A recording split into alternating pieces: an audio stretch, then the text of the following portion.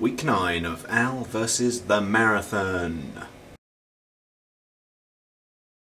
This is the glamorous side of life as an elite athlete, of which Al is now one. Yeah, the Holiday Inn. You love it. Yeah. Rocking the Holiday Inn. Yeah, the glamour. I'm in. Yeah, you got a nice view, dude. Milton Keynes Square. For tomorrow, what is your impossible? My impossible for tomorrow, half marathon, 2 hours 20. So Al, And if I'm doing it quicker, I'm going to slow down and just do it bang on. Al, if you break 2 hours 10, will you do an Irish jig on the finish line for me to celebrate St Patrick's Day? I'll do an Irish jig and a moonwalk. Nice. Can we shake on that? Nice.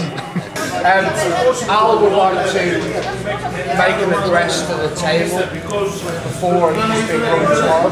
This is Al's first competitive race tomorrow, so he wants to just address the table. This will be my first address as well. Stand up. I thought you said he was going to be wearing a dress. Like a kid. Excuse me.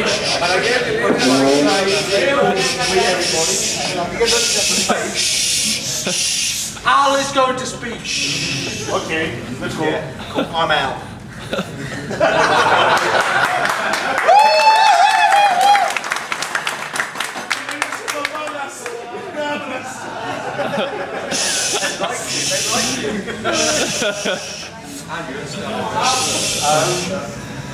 Cool. I'm running a half marathon tomorrow. This is my crew. The half marathon itself was being held on the racetrack at Silverstone. Before starting the race, I had to collect my race pack, which included my race number and a couple of other things. This is my tracking device for today, so everyone can find me on the roads.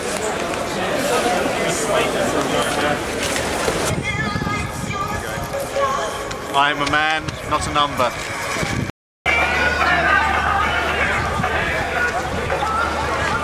Last word out before you start. Hallelujah. I'm right at the very back, waiting for the flag to drop.